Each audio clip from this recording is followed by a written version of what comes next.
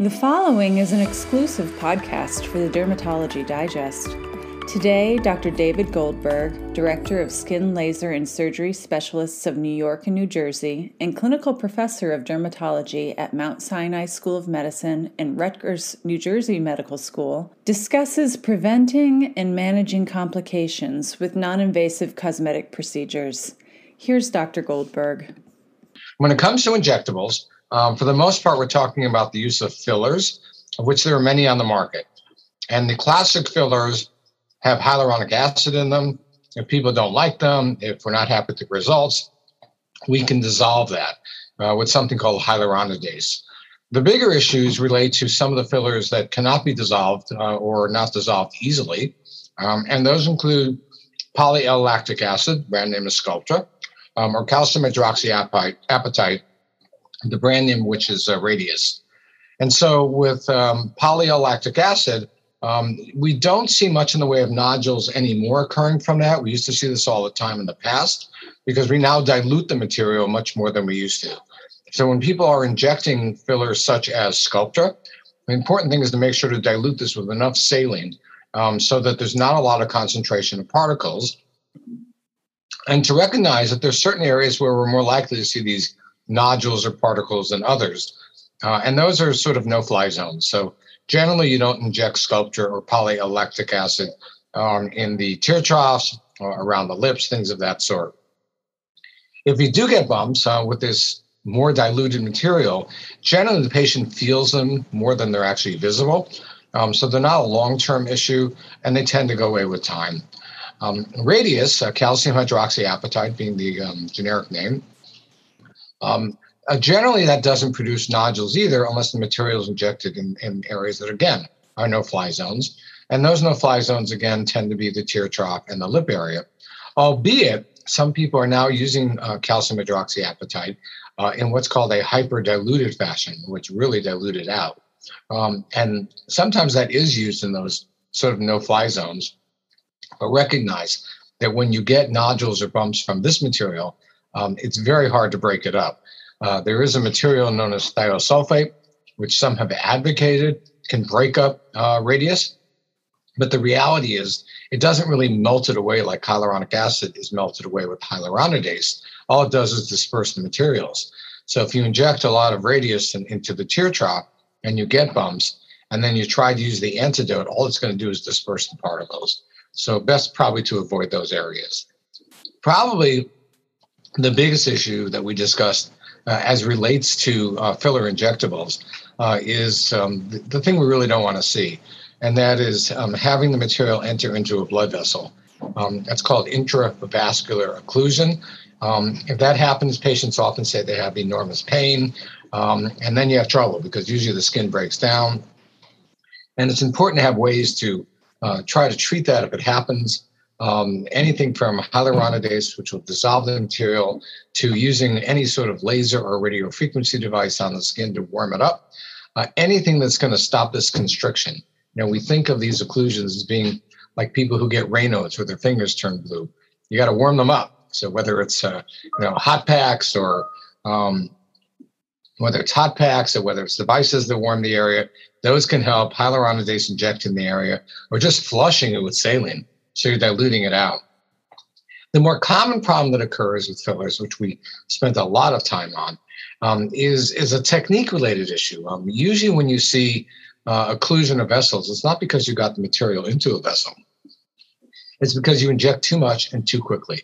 And all that does is causes constriction because you're putting all the stuff in that's constricting a vessel around the vessel. And so there, the key is technique. Inject slowly, inject less rather than more. Less is always better, slower is always better, and that leads to a natural result and generally will make it so you don't have complications. So that was the emphasis as we talked about on fillers. The other injectable we discussed was the use of neuromodulators. The 4 brands out there now being Botox, Xeomin, Dysport, and Jeuveau. There'll be others. Generally, the nice thing about neuromodulators, neurotoxins is whatever you do, it wears off. The complications are rare, and they're usually technique related. injecting the wrong area, injecting too much material, but at least everything wears off. So, I have a medical hat and a legal hat that I wear outside of a case 25 years ago where Botox Cosmetic was used to treat headaches, and there was a lawsuit over it.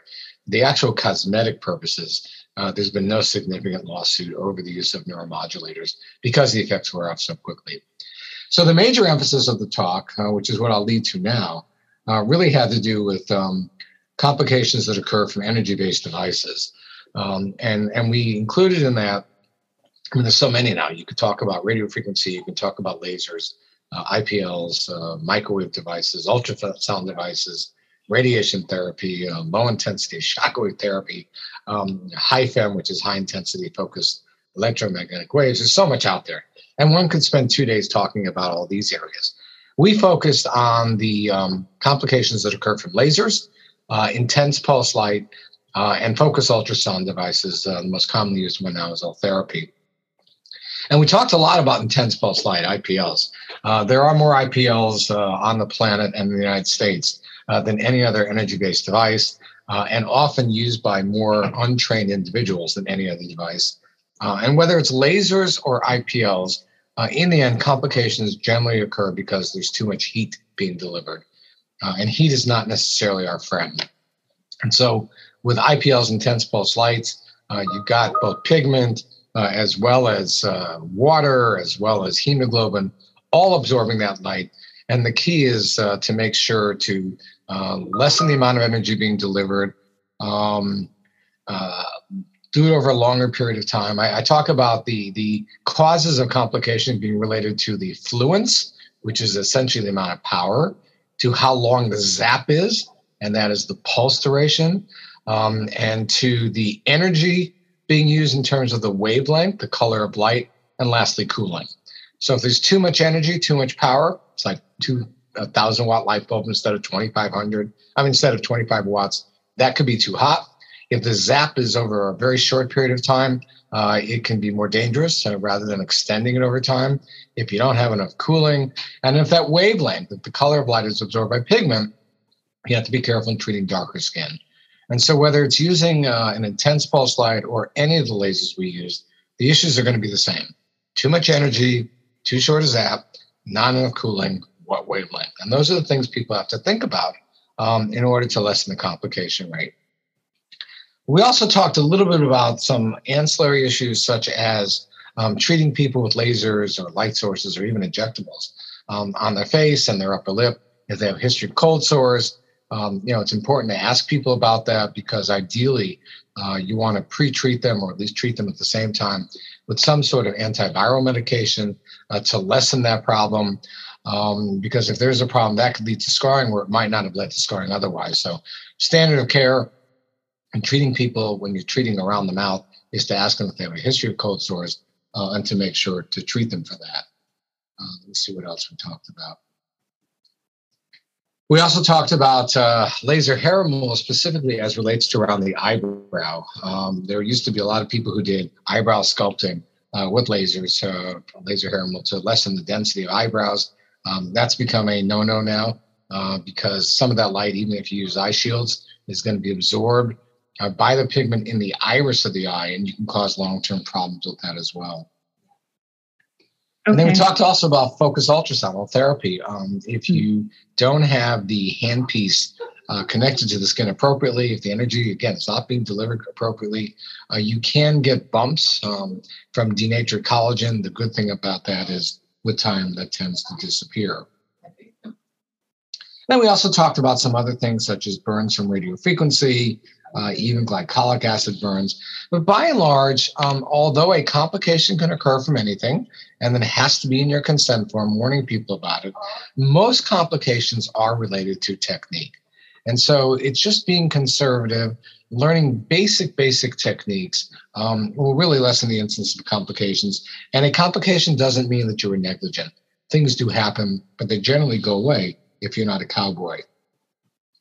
And then the last thing we talked about was issues of people trying to be ahead of the curve, particularly with injectables like fillers, bootlegging fillers into this country that are not being used, that are not FDA approved yet in this country, even though they're used successfully in Europe.